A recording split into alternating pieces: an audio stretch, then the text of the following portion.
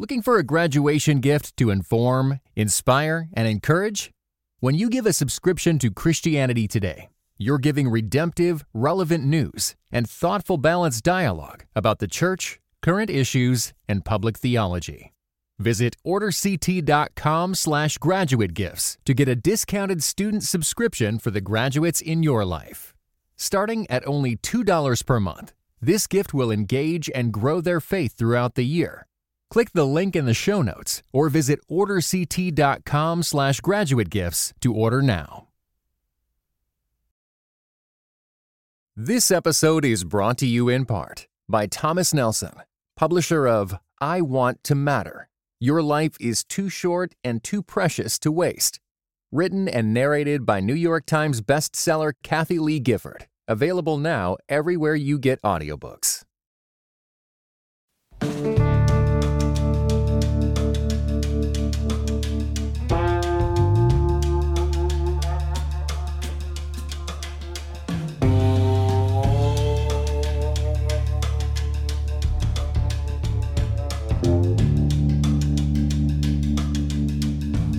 Hello, you're listening to The Russell Moore Show, brought to you by the Public Theology Project at Christianity Today. We're here to explore questions and to have conversations from a Christian perspective in a way that replaces theatrical anger with convictional kindness, and in a time of polarization and confusion, looks for signposts of Christ in our good but fallen world. Christianity Today, founded by Billy Graham, seeks to lift up the sages and storytellers of the global church. If you're not a member yet, click on the cover art for a trial membership that'll give you access to a lot of resources. As some of you know, several weeks ago, I put in my newsletter, when we launched the show, for the conversations part of it, who are people that you would like for me to talk to? And several of you came in and said, well, we kind of want you to have your friends on, and we really want to hear, several people said, we really want to hear a conversation with David French. One of you said, I particularly want you to talk about David French-ism. So we will do that today, and I'm joined by David French at the Dispatch, author of Divided We Fall, important book on the sorts of craziness that we have going on around us and how to fix it. And so I just kind of wanted folks to listen in on some of what we would talk about at coffee or at lunch or something like that, without a lot of censorship, maybe a little. We won't talk about everything we talk about there, but most of the time. And so this person's asking about David French-ism. I know what that is. Yeah. But do you know what that is? What is it? Well, one thing I can say, being an ism isn't all it's cracked up to be. But I would say that the short version of David French-ism is the defense of the classical liberal order of the American founding through respect, arguments mounted in respect and decency. That's the aspiration of David French-ism, and that's actually the attack on David French-ism, right, which is an attack on the classical liberal founding and an attack on the notion that in our present time, that kindness or decency are even acceptable characteristics to demonstrate in public life. Why has that happened?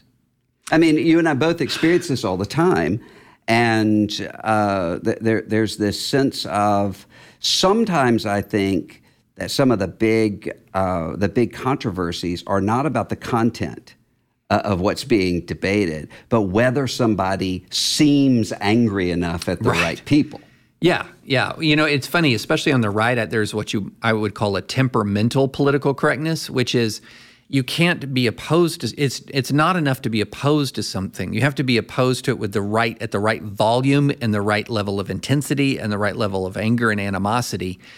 And I think really the central story of our time politically, which is extending culturally, is one of animosity. Yeah. There's all kinds of, A, that's just Twitter. B, there's just all kinds of social science that tells us that Republicans tend to be Republicans not so much because they love Republican ideas, but because they hate or fear Democrats, and vice versa. And this is something called negative partisanship or negative polarization. And it is the enemy of respect, kindness, decency, because if you're that angry, if you're that furious and if you've convinced yourself the stakes are that high, to use the words of the original Against David Frenchism essay, then kindness or decency become quote unquote second order values. Yeah, or an indication that you're not willing to fight. Yes. This is a surrender from fighting. Yes. And so this might be one of the few times where we've had a conversation where I've not made a drag queen story hour joke. We made it 5 minutes. We made it 5 minutes. I didn't do it. But that's one of the examples that was brought forward is if you're not saying that everything bad ought to be illegal in every case. I mean, that's complex because it's dealing with a public institution and so forth. Right. But if you're not saying that everything bad ought to be illegal, then that means a refusal to fight. Right. And then it simply goes from, do you think this is good or bad, to, well, why won't you stop it? Yes, exactly. And none of these people are actually stopping any of this No, stuff. They're not stopping it. They're tweeting aggressively about it. So, yes. But yeah, I'm an old line civil libertarian in that I have spent my entire legal career while I was litigating, defending First Amendment rights. And I defended people I profoundly disagreed with. I defended the religious liberty of people I profoundly disagreed with, due process rights of people that I disagreed with. I believe that America's civil liberties apply to all of us equally. And so does that mean that there are times when I'm going to defend something that I think the content of the speech is reprehensible? Yes, I'm going to do that because all of us are equally entitled to enjoy the liberties protected in the Bill of Rights. And so, at this time, it's very hard for that commitment to civil liberties to survive this level of animosity because if you say, I really loathe this other person or I really loathe this idea, then your mind starts working towards how can I creatively work to where I can preserve my free speech and I can deprive you of yours. Yeah, that's the issue, is this sort of this inconsistency that I've faced this a lot with mosques. Right. So obviously, I think that what Islam teaches is not true. Right. But to say that mosques ought not to be outlawed or zoned out of existence, I could understand it. I would disagree, but I could understand it if someone said, we need to have a king with power over religion, establishing a church, and that's what we have. But instead, what you end up with are people who are saying, we need absolute religious liberty and we need to outlaw all of these religions that we don't like. Right. Oh, yeah. This has been a big issue. And in fact, you see in some quarters of the far right, you'll see people try to argue that the First Amendment and the Free Exercise Clause was really designed for Judeo-Christian liberty and not for anyone else's, which, one of the things you do when you're interpreting a law is you look at the text first. Mm-hmm. That's not there. I'm very sorry. That is just not there. And so if you're going to be a defender of religious liberty, and if you want to actually protect it, if you want religious liberty to be actually protected, you need to defend everyone's religious freedom. Because once you break that firewall that says the government is going to be able to infringe upon some religions and not others, once you breach that firewall, you better pray you win all your elections. Yeah. And one of the things that's interesting to me is I would have people who would say often, why are we talking about, and this was even just talking about religious liberty for Christians. Right. Why are we talking about this? That's defensive. Why don't we move on the offense? And I was starting to realize, wait a minute, what that actually betrays is you think what really matters is what happens with the state. Right. And not what is happening with the church. Right. Where religious liberty, what I'm saying is leave us alone so that the real power can come through. And the real power is the preached word of God and the Holy Spirit. Yes, 100% correct. When I was a religious liberty attorney, I had all kinds of ministries that were clients. And for many of them, I had a little speech that I would give. And the speech would be something that goes a lot like this, that look, during this fight, we're going to be focused a ton on freedom. But carrying with freedom is responsibility. Mm-hmm. And so the question is, I can, by God's grace, secure your liberty. But it's your responsibility to then use that liberty for the glory of the kingdom of God. I mean, and for God's glory, that is the responsibility that comes along with liberty. And I think that what we often do in this country is we so focus on the liberty, we don't focus on what the liberty grants us the ability to do, and that's what we should be doubling down on. That's evangelizing, that's showing the love of Jesus. But we just keep thinking about religious liberty, religious liberty, religious liberty, but even going back to the founding notion of this country, liberty, the handmaiden of liberty is responsibility. Mm-hmm. Yeah. And you know, one of the problems, I think, and I think you and I both have experienced this, is it's very difficult in this sort of environment to say, here are some challenges to religious liberty, but here are ways that we're not standing on the edge of the apocalypse necessarily. It's much easier to go forward and say your religious liberty is imperiled.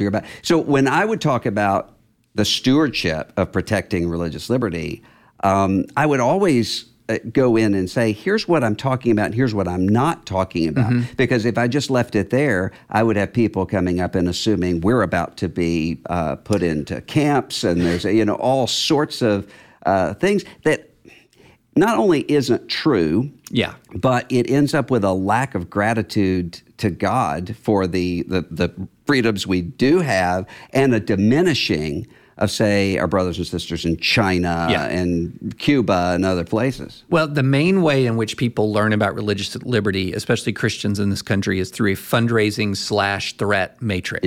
So you're learning through about religious liberty through lawsuits, through litigation, through people flooding your emails saying religious liberty is under attack, under attack, under attack.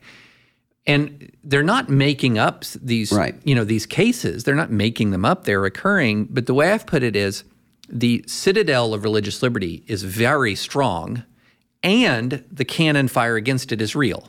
But the walls are still very strong. I'll just give you an example. In the last 10 years, there has been an unbroken record of success in cases on the merits of the Supreme Court for religious liberty. Unbroken record.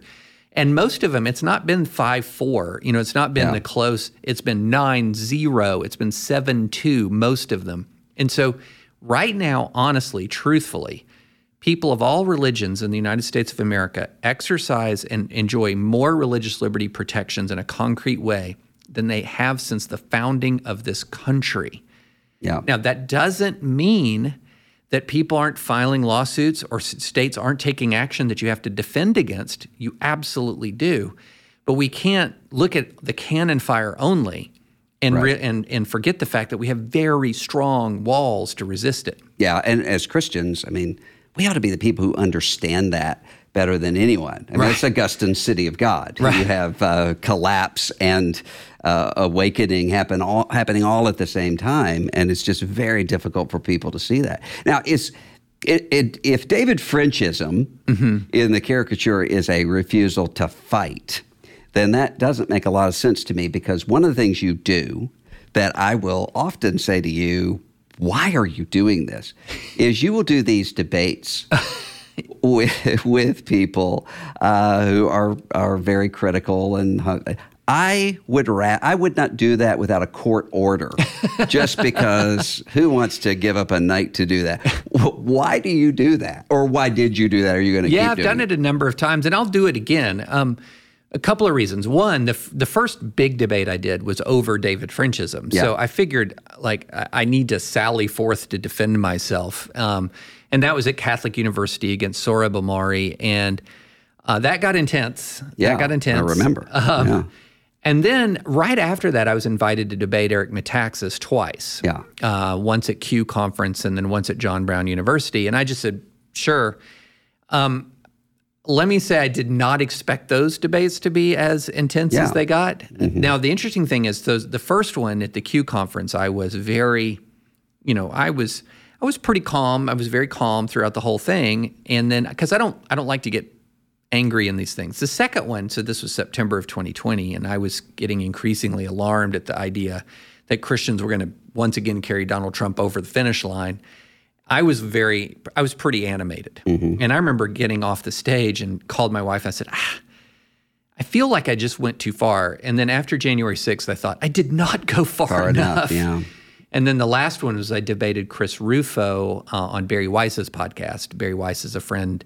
I've known her for a long time. Defended actually her free speech at Columbia back when she was a Columbia student in the early 2000s. And we debated the CRT, the anti-CRT legislation, which I think has a lot of free speech problems attached to it. So yeah, I'll do it on occasion. I get pinged every now and then with, why don't you debate me? Or why don't if it's strategic and it's a valuable, and I can reach an audience that might have an open mind, I'll do it. But I'm just not sitting here, looking like, I'm not like a prize fighter looking for the next, match. And, unless it was pay-per-view and I got some cut, then maybe. Yeah. That's right. That's right. You and I went through a similar process of looking around in 2015, 2016, 2017, and saying, what is happening to evangelicalism? Some of that was not a surprise. I mean, Jerry Falwell Jr., like him, hate him, whatever, in between, it's kind of consistently Jerry Falwell Jr. And has been for years. Eric Metaxas, on the other hand, that was a surprise to me. Yes. Because I would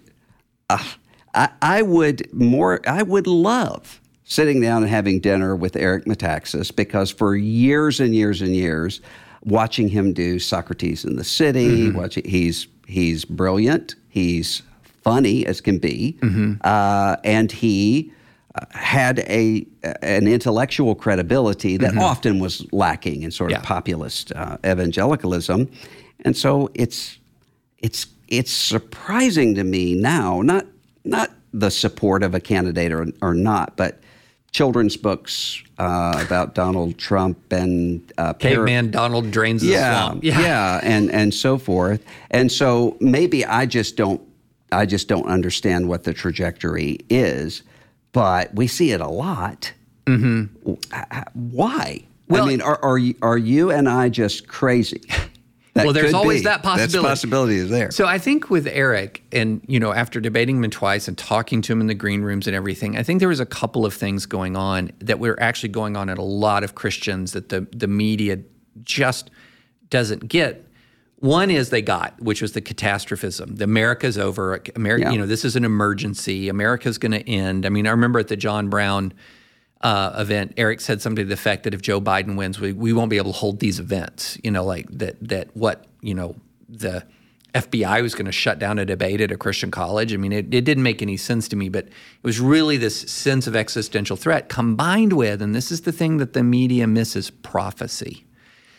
So this is something that I've written a lot about, and that's something that because the mainstream media has trouble covering evangelicalism in general. Right.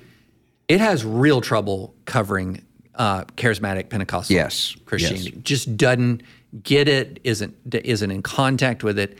Or when they are, they assume that that's representative of all of the rest of it. So you have a Kenneth Copeland clip, and this is what. And this is the whole thing.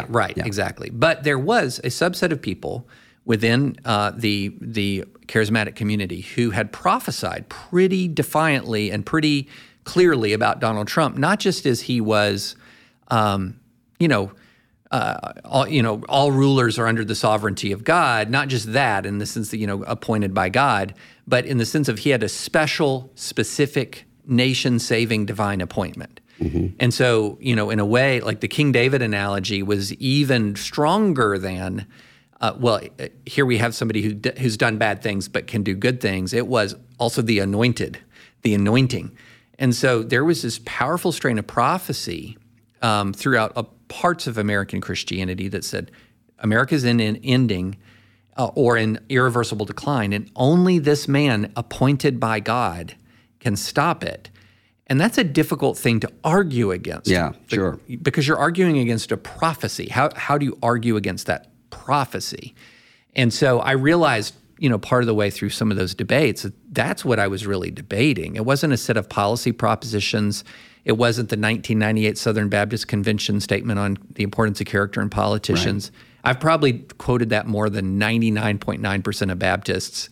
And then they reaffirmed it word for word in 2018. Right. Amazing. And And so I wasn't actually debating that. What I was debating were two things that were tough to debate. One, which is this firm conviction that a future event, a potential future event, election of Joe Biden, could end the country.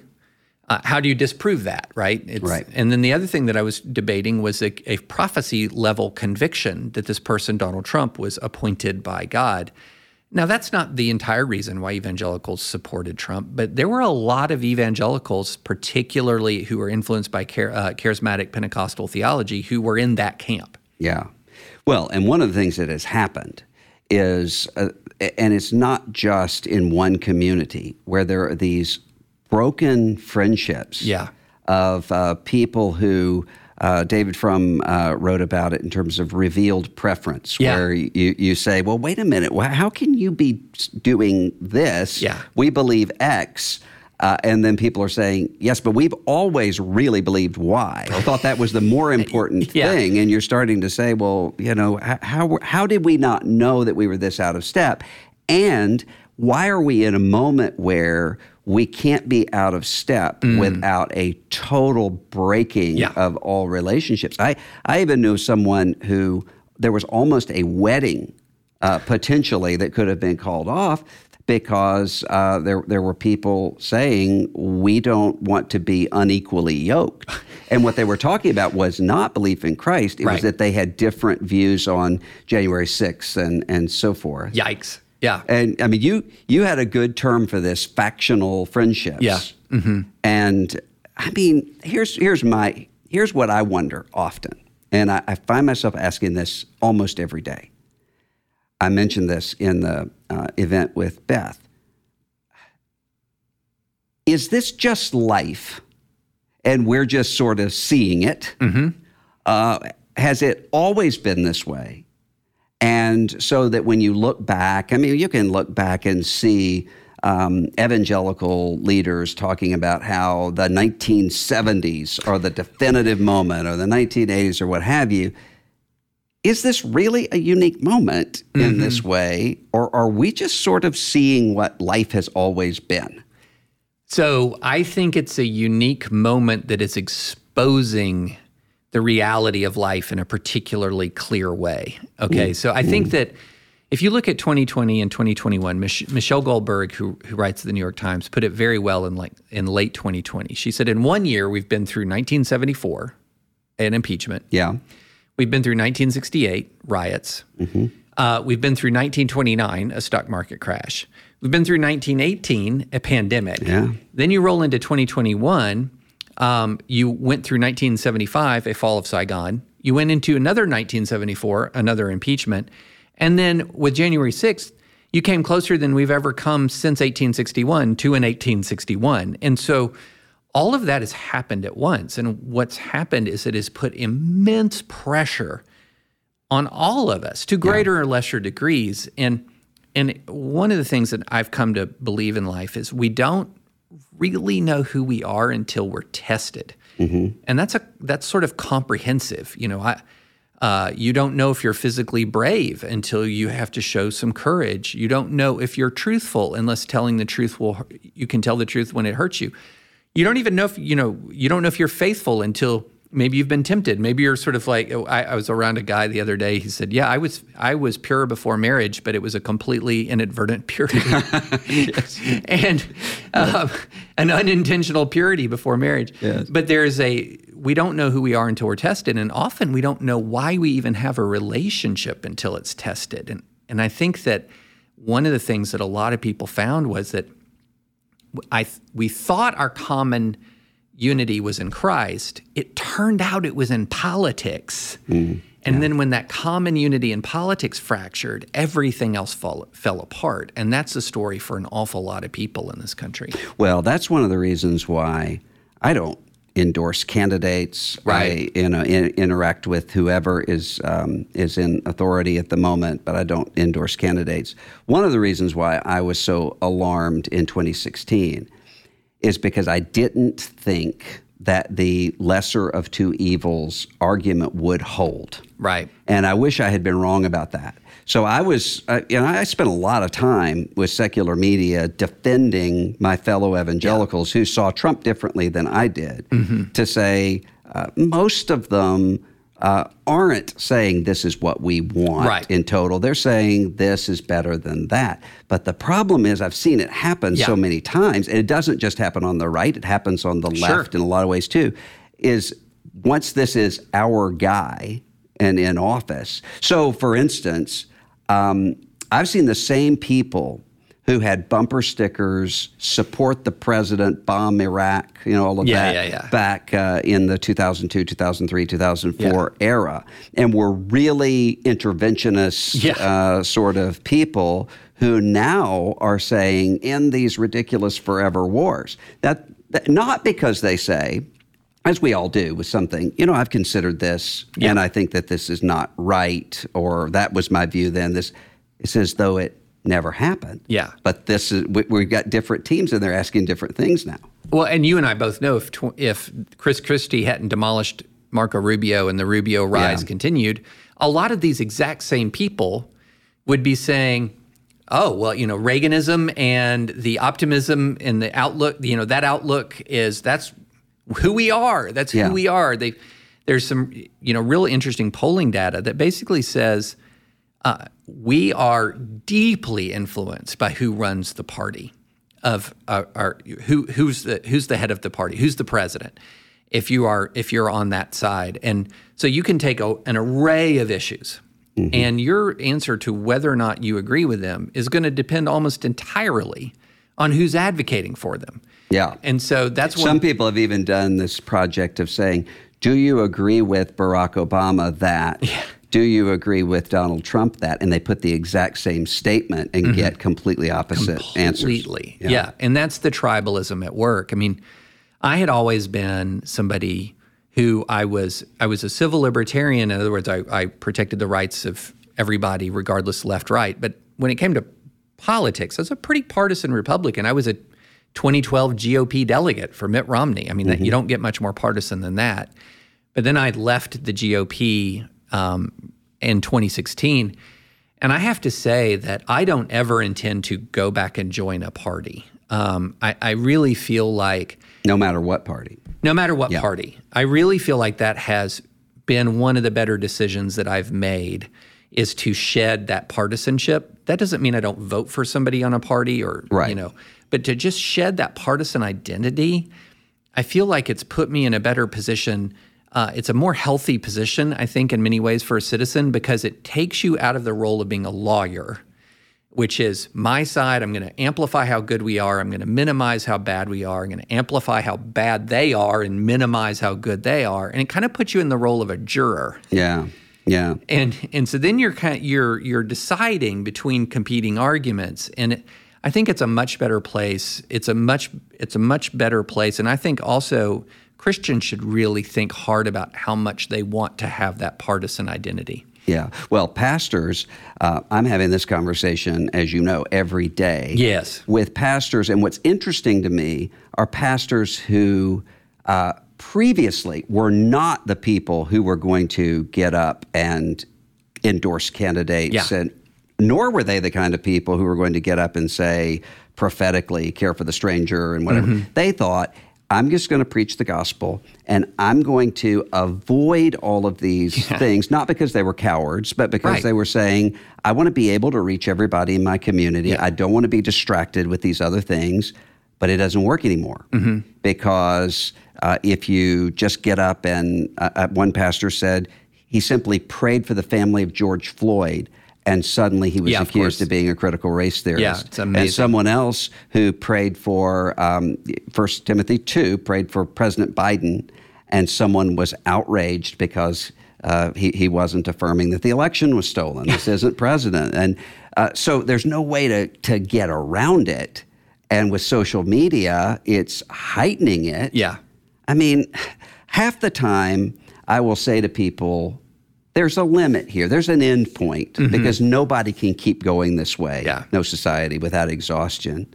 And then half the time I say, maybe this is just going to keep getting worse. Well, history has proven you can go this way into the point of mass bloodshed. I mean, history has proven that. Now, that doesn't mean that that's inevitable. That doesn't even mean it's probable. But it definitely means it's possible. I mean, if you had told me a year ago, and a year ago, I'm pretty cynical about the state of American politics. 1 year ago this week, I released a book saying Divided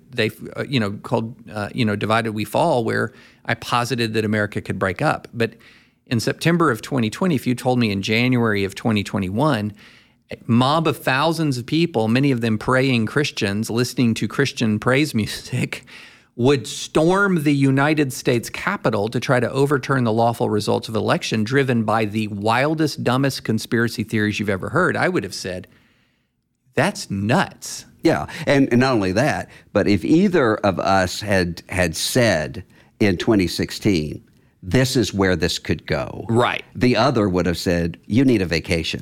Let's not be scaremongering with ridiculous sorts of scenarios that wouldn't happen. Oh, one of the things that is very humbling for a person in my line of work is to go back and read some of the things that you wrote. And I remember in 2017 writing something that was essentially saying, look, I didn't want Trump to win. But, I mean, let's be real. There's a lot of checks and balances here. Yeah. And for most of the 4 years, that was right. That was spot on. There were a lot of checks and balances that blocked his worst impulses. But they blocked his worst impulses until they didn't. And the thing that I think that was so discouraging wasn't that Donald Trump was Donald Trump. It was that everybody else. And what was it that at your conversation with Beth? She said, I'm not surprised that Trump was Trump. I'm surprised that I was surprised that we were us. Yes. Yeah. And this goes back to your lesser evil point. Nobody likes to be on team lesser evil. Yeah, that's true. That's true. So they're going to convince themselves that it's good. Yeah. That the lesser evil is actually good. And then once you've crossed that threshold of calling what is evil good, calling what is bad, what is wrong right, then there aren't many limits left for you at that point. And that's where, we came, I had friends from college who, look, he was my 16th choice out of 16. Yes, I heard that a lot. And going to being like the third bass boat in the boat parade. I mean, that was the progression that people made. This episode is brought to you in part by Pittsburgh Theological Seminary. Pittsburgh Theological Seminary students are grounded in faith and formed in community. PTS students are preparing for ministry with Master of Divinity, Master of Arts, Doctor of Ministry, and certificate programs. Begin your master's or certificate program in person or online. Financial aid is available. Visit pts.edu/admit. This episode is brought to you in part by Thomas Nelson, publisher of Grieve, Breathe, Receive. Finding a Faith Strong Enough to Hold Us. Written and narrated by Pastor Steve Carter. Grieve, Breathe, Receive. Those 3 words became a profound mantra for Steve Carter during a season of deep healing, the kind that comes after painful trauma. Grieve, Breathe, Receive is available everywhere audiobooks are sold. Visit thomasnelson.com/audio to learn more. Yeah, as someone said to me, he was my 16th choice out of 17 because who's going to vote for George Pataki? That was his. that was his line. Now, you in a newsletter several weeks ago talked about the empathy debate. Oh gosh, yeah. Within evangelicalism, and I have to admit, when this first started to emerge, knowing that it was kind of derivative coming out of Doug Wilson in Idaho, I thought, well, Doug Wilson has always been sort of contrarian. He would write some things that were really good and helpful, but then there would be thrown into the middle of it advocacy for marijuana legalization is something where this actually would have been good to hand to somebody, but I can't do it. Right. So I thought maybe this is just sort of the slate pitch sort of reality coming from there. But do you think this is actually the case, that widespread, there is a sense that empathy itself is a is a vice. Well, so my point was that empathy has become, it's not that we have, the problem is we have too much of it. And in some ways, it's not even that it's too little, it's too selective. Yeah. Okay. And so how is it that people rationalize being extremely empathetic to one side and not to another? Well, then one of the ways is you're going to attack the notion of empathy itself. And so, so the analogy that was used in this conversation with Doug Wilson was, well, okay, if there's quicksand and a person is drowning in quicksand, you don't jump into the quicksand with them. You have one foot on the solid ground, you have a hand on a strong branch, and you reach in and you pull them out. And in this exchange, that's sympathy, which is better than empathy, which is being in the quicksand. But the reality is, the way we see a lot of this play out is when you're somebody I disagree with, I want to maintain the ability to tell you you're wrong. Yeah. And so, but if it's somebody I agree with, well, it's not empathy, it's just agreement. And so what you begin to notice was how selective a lot of this stuff was. And then also some of the people who are allegedly having their feet on solid ground to reach into the quicksand actually had their other foot in a deeper pile of quicksand. Right. And so, the perfect, an example of the problem that I was talking about is Job's friends. Mm-hmm. And I should have put this in the piece, and I intended to put it in the piece, and I forgot. And then, the first commenter said, "Oh, you're condemning Job's friends." Yeah, they were the people who went and sat with Job when Job was suffering, but then decided that we also need to pontificate to you, Job. Right. And they were exactly wrong. And this is what's happening around issues of race and abuse all around in the church, is people who don't really know a lot about this stuff. And, maybe they're just now learning, but they don't want to be on the wrong side of sort of these waves of political correctness that sweep through right-wing evangelicalism. And so they are going to be on the quote-unquote solid ground, which is actually often not that solid at all. Right. And it also, I think, if there's not the right kind of empathy, mm-hmm. and obviously that doesn't mean simply just feeling what someone feels, right. But the right kind of empathy, you're not even going to understand people intellectually, not Correct. just emotionally. So I find myself often preparing people, for instance, to deal with atheists, mm-hmm. And to say, think about what it would be like if you had lived through this in a church, or if all you had ever seen was this when it came to Christians.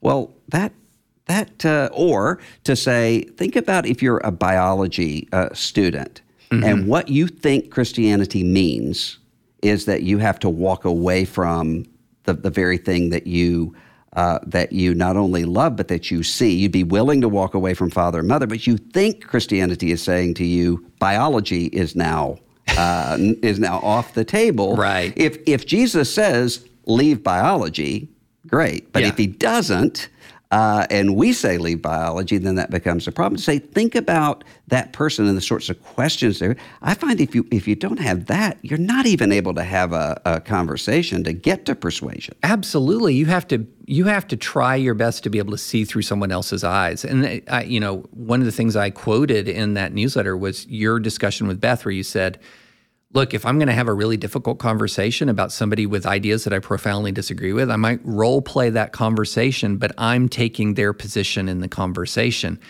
That's a concrete way to help someone see through somebody else's eyes. But you made a point there about atheists or people who are maybe ex-evangelicals, and a lot of people get really angry at those folks. Right. But what have they seen? What have they experienced? And a lot of what they've experienced is people living as if the faith isn't real. Correct. It's like, imagine if someone says, I totally believe in aeronautics, okay? Do you want to fly to Washington? You couldn't pay me enough to get on that thing. What is that thing? Right. And so people are saying, we totally believe A and B and C and D about the sovereignty of God, the power of God, that Christians should be fearless in the approach to adversity, on and on and on, and then reacting completely differently, as if God doesn't have the United States of America, Donald Trump does, as if, the only way to motivate fellow believers is through abject appeals to fear. I mean, So that's saying, okay, on the one hand, I believe X and I live Y, and if you do it enough, a person's going to fairly say, you don't believe it. Yeah. And I find myself having this conversation with a lot of secular media folks who don't know evangelicals to come in and have them role play being an evangelical. Oh, yeah. Who is, and I would just sort of go through and to say, look, this is what they have experienced. Right. This is one of the reasons why they're fearful in this way. Maybe they shouldn't be. Right. But this is how it makes sense to them in their minds. They're not stupid. They're not, and I think sometimes people on the outside think, well, these people are all sort of opioid addicted, whatever, having rooster fights in the backyard and so forth. And say, no. There's a logic, and not just a logic, but there's a deeper sort of emotional and spiritual calculus going on here. And if you don't know that, you're not even going to understand these people in order to speak to them. Yeah. I put it this way because I'm always being asked by folks in D.C. or New York or L.A. or wherever, what's going on? And I've developed a very short way of saying it. If you lived where they lived and your news consumption was their news consumption, you'd have the red hat on as well, in all likelihood. Yeah. There's this old statement called Miles' Law. It's a statement of sort of bureaucratic reality, but I think it applies to us all, which is where you stand is often based on where you sit. And so what is the environment you're a part of? What's your community? What's your news intake? All of these things are things that are hitting at a very deep level. And we're often thinking, I'm arriving completely rationally as a complete independent thinker at all of my conclusions. When the reality is a lot of forces from our family to our geography to our community, it's like you're in the Mississippi River. And in theory, you can kind of paddle over to the bank and watch it go by, or maybe even for a little while swim against it. But most of us are in a Mississippi River of momentum about our worldview and our outlook. And it's one thing to sort of say, you guys, you rubes, and then ask them, how intellectually and religiously diverse is your newsroom? Right. Yeah. Well, one way I've seen, and I just thought about this today, this is years ago. We were in a meeting on religious liberty. I remember there was a Muslim person there, and you said, he was talking about sort of the anti-Muslim backlash that was taking place. And you said, you've got to understand that in some communities, the only people who have ever encountered Muslims are people with a military son or daughter in Afghanistan or Iraq. Yeah. And that's the only picture that they have. So imagine if you're in that situation. That's exactly right, I think. And I think he was actually able to step back and say, I can see that now, and probably helped him to be able to talk to those people going forward. Yeah, so much of it is this: what is the experience that you have? And Jonathan Haidt has put it incredibly well. He talks about the difference between the elephant and the rider. Yeah. And the rider is our rational mind, and the elephant is everything else. And we sit there and we aim all of our arguments at the rider, but if the elephant doesn't want to move, that elephant isn't moving. And if the elephant wants to move, the rider's coming along. And it's funny, it actually reminded me of the way I approached a jury in a trial back when my trial lawyer days. My thought was this: step one, get the jury to want to rule for my client. Step two, explain the reasons why their desires are correct. And so you connect with the heart, you connect with that heart and soul connection. And the mind often just tends to follow right along with that. And that's one thing when I talk about conspiracy theories to folks who are so frustrated. I said, look, you're not just talking about a set of ideas that you can send a fact check about. That's correct. You're talking about people's friendships, their sense of community, their sense of purpose. And then you can't fact check them out of that, because what you're essentially saying to them is replace this something that gives you purpose, gives you friendships, gives you community with what? Replace it with what? Isolation, anger, emptiness. So you have to replace something with something. And so people will email me all the time, I'm really worried about my aunt. or my uncle. Yeah, I get that too. And one of the first things I respond with is, how much time are you spending with them? Because as great as our dispatch fact checks are, they're not enough by themselves. You have to open the heart first. Right. Well, we talked about January 6th. Just take the Trump phenomenon off the table. A lot of people are worried that January 6th is a trial run. Right. Whether from the left or the right, in terms of a violent sort of moving away from American democracy to settling things with mob violence. Is that scaremongering, or might we be there? It isn't scaremongering for this reason. So far, there appears to be an insufficient rejection of January 6th by the body politic to deter its future occurrence. So what I mean by that is that, a lot of Republicans the vast majority of Republicans do not endorse what happened on January 6th. Right. But they're ready to move on. Yeah. They don't want to talk about it. They don't want to think about it. If you want to talk about it, if you want to think about it, well, you're obsessed. You're obsessed. Move on. So what ends up happening is, outside of these court cases that are happening around the country, there isn't a real sense of remorse, of repentance, of consequence. Donald Trump is still, it's hard to take him all out of this, he's still the overwhelming front runner. A good way to be sort of on the outs within the House GOP is to want to investigate January 6th and find out what happened. Just ask Liz Cheney, for example. So if you have a whole political movement that, unlike in the Nixon era, in 1974, GOP leaders went to Nixon and said, it's time. Yeah. It's time. So that gave essentially permission to the great, big, massive GOP voters to say, no more of that. No more. And so the next one they elected was Ronald Reagan, in so many ways, so profoundly different from Richard Nixon. But here, there isn't that structure. And so that there isn't that sense of, we can never do that again. Yeah. The sense is, let's not talk about that again. And I don't think there's been enough accountability to act as a deterrent. And so that makes me worried, because the rhetoric just keeps escalating and escalating.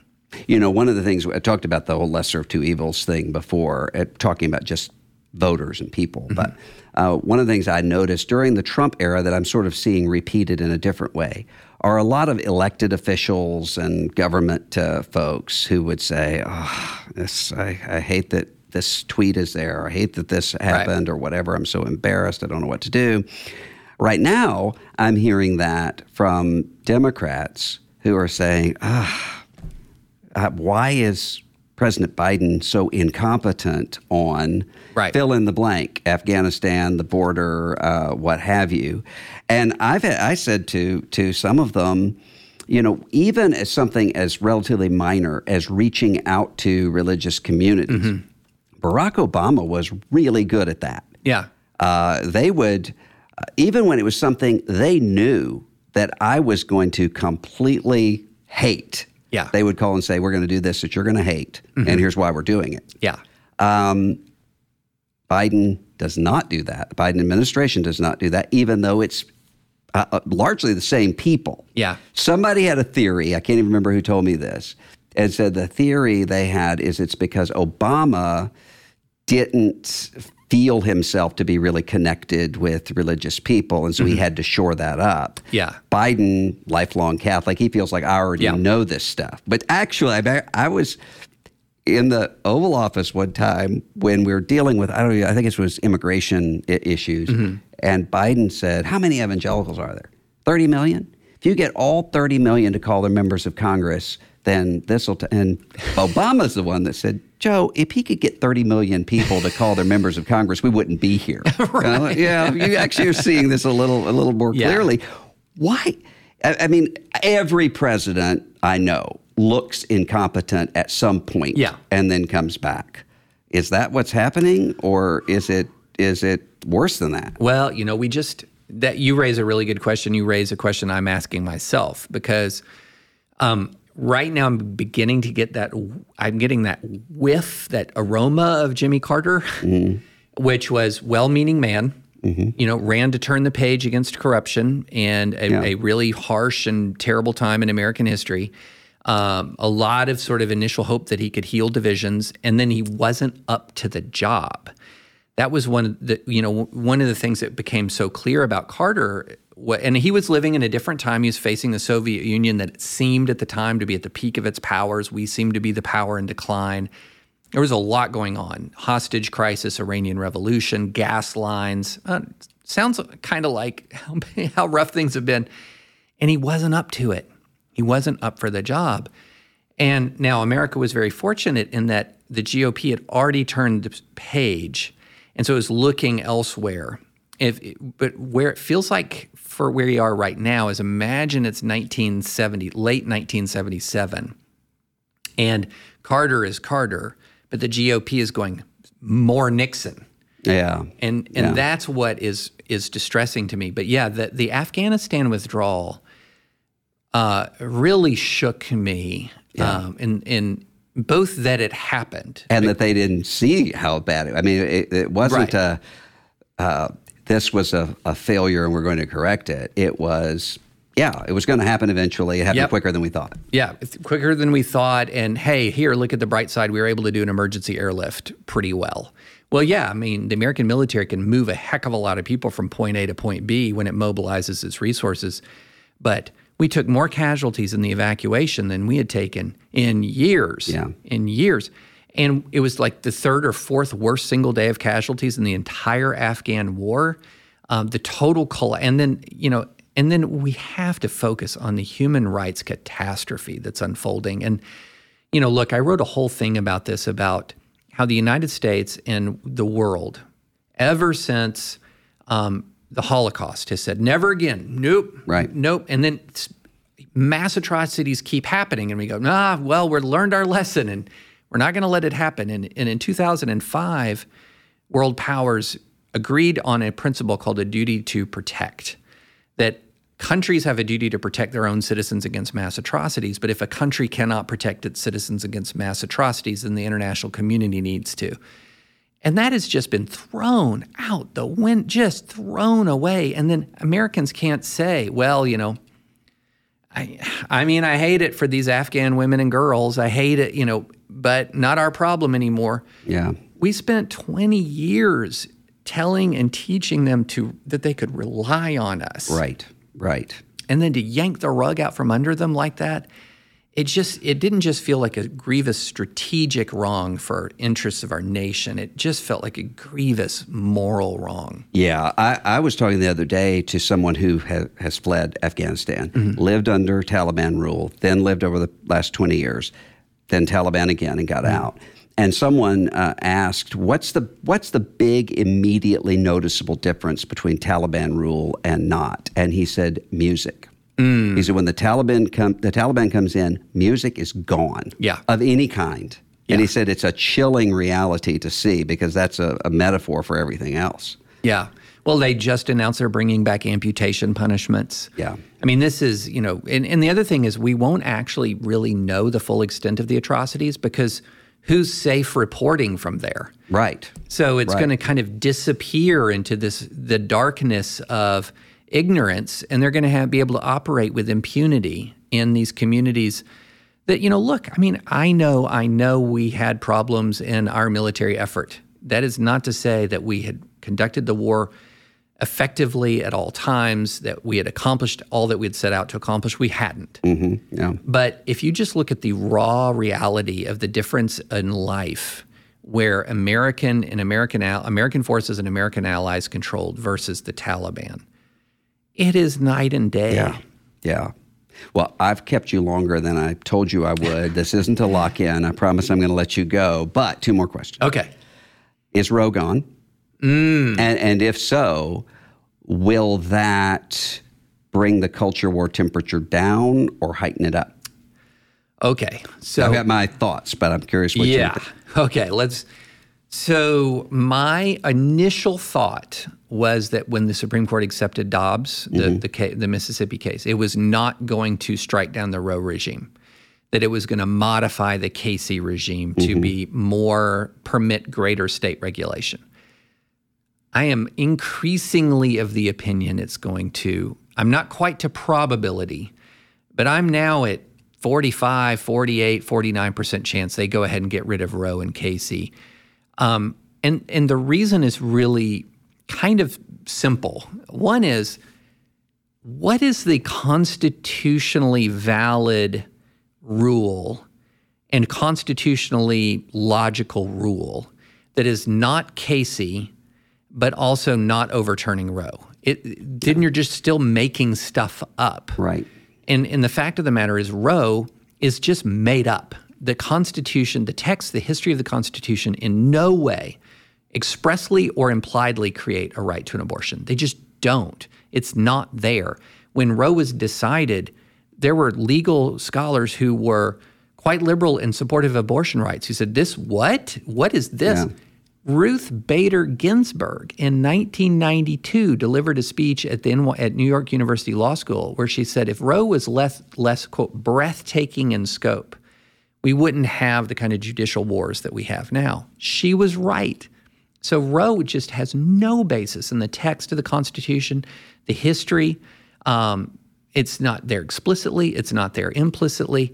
And so if the Supreme Court's going to draw another rule, it's just going to have to make up another one. Yeah. And that's contrary to the philosophy of the majority of the justices. So I'm still not all the way there yet where I'm totally persuaded they're going to do it, but literally every passing day, I think it's more likely that they're going to overturn Roe. And if they do, you have maybe 40 states that either severely restrict or outlaw abortion. And I mean, not 40 states. I'm sorry. I haven't had enough caffeine or candy corn today. You have maybe 20, 25 states that do that. Does that raise the temperature on the culture wars, or does that mean that it sort of moves on to other questions? So my theory is this. It temporarily increases the temperature and over the long term decreases the temperature. Okay, so no question, overturning Roe would be a political shock. Yeah. No question. So anyone who says, okay, well, if we overturn Roe, that's going to de-escalate immediately. No. That's going to be, you're going to have mass protests. You're going to have there's going to be pressure to pack the court. There's going to be all kinds of anger and fury. However, what then happens, and this is not all great for the pro-life movement, okay? Most studies that have looked at what happens to the number of abortions in the U.S. if Roe is overturned is that about 90% of them will still happen. So because that's because the big states that are pro-abortion are still abortion is untouched. Yeah. The smaller states that have passed heartbeat bills already have very low abortion rates. They have low populations.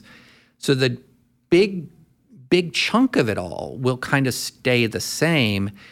And then the pro-life movement has to go state house by state house, which de-escalates it nationally and brings it more locally. So that I think that over time, that has a chance the abortion part of the culture war has a chance to cool off after that giant spasm of anger.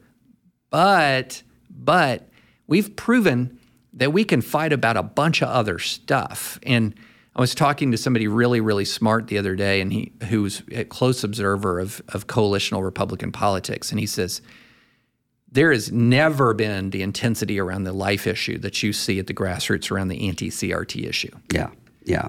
And so I think the abortion issue has a chance to cool off, but that doesn't mean the overall culture war will cool off. And I'm afraid that a lot of our fellow pro-life evangelicals, if Roe is gone, are going to assume that this means, our friend Robbie George has an amicus brief saying the 14th Amendment protects unborn children, asking the court to do that.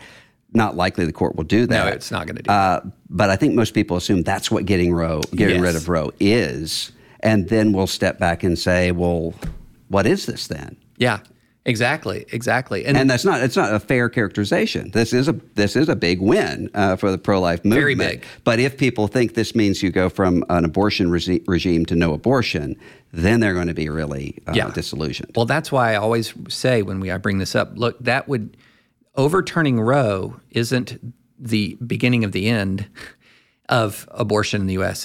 the end of the beginning of the fight against abortion in the U.S. because essentially what overturning Roe does is it makes it possible to take the battle to the next step, which is greater restriction and ultimately, hopefully, prohibition. But the other thing to think about here is the goal of the pro-life movement is not, and it should not be banning abortion, it should be ending abortion. And a lot of people think those are the same thing. Now, I think just laws do prohibit abortion. A just legal system prohibits abortion.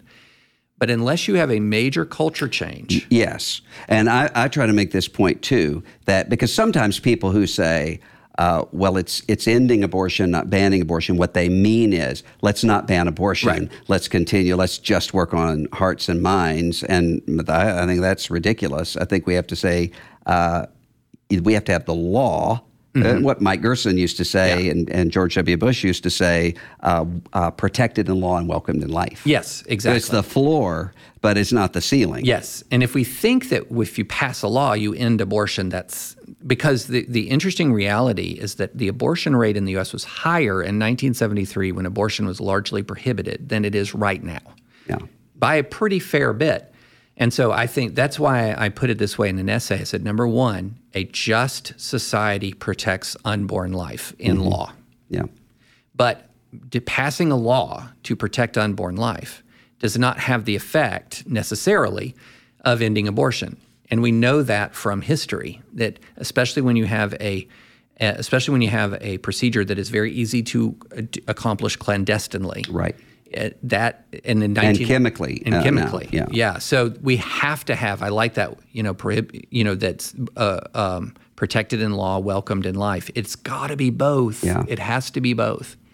Now I'm a loyal DC Comics fan and always have been, but you have spent a lot of time defending the DCEU movie franchises as superior to the MCU.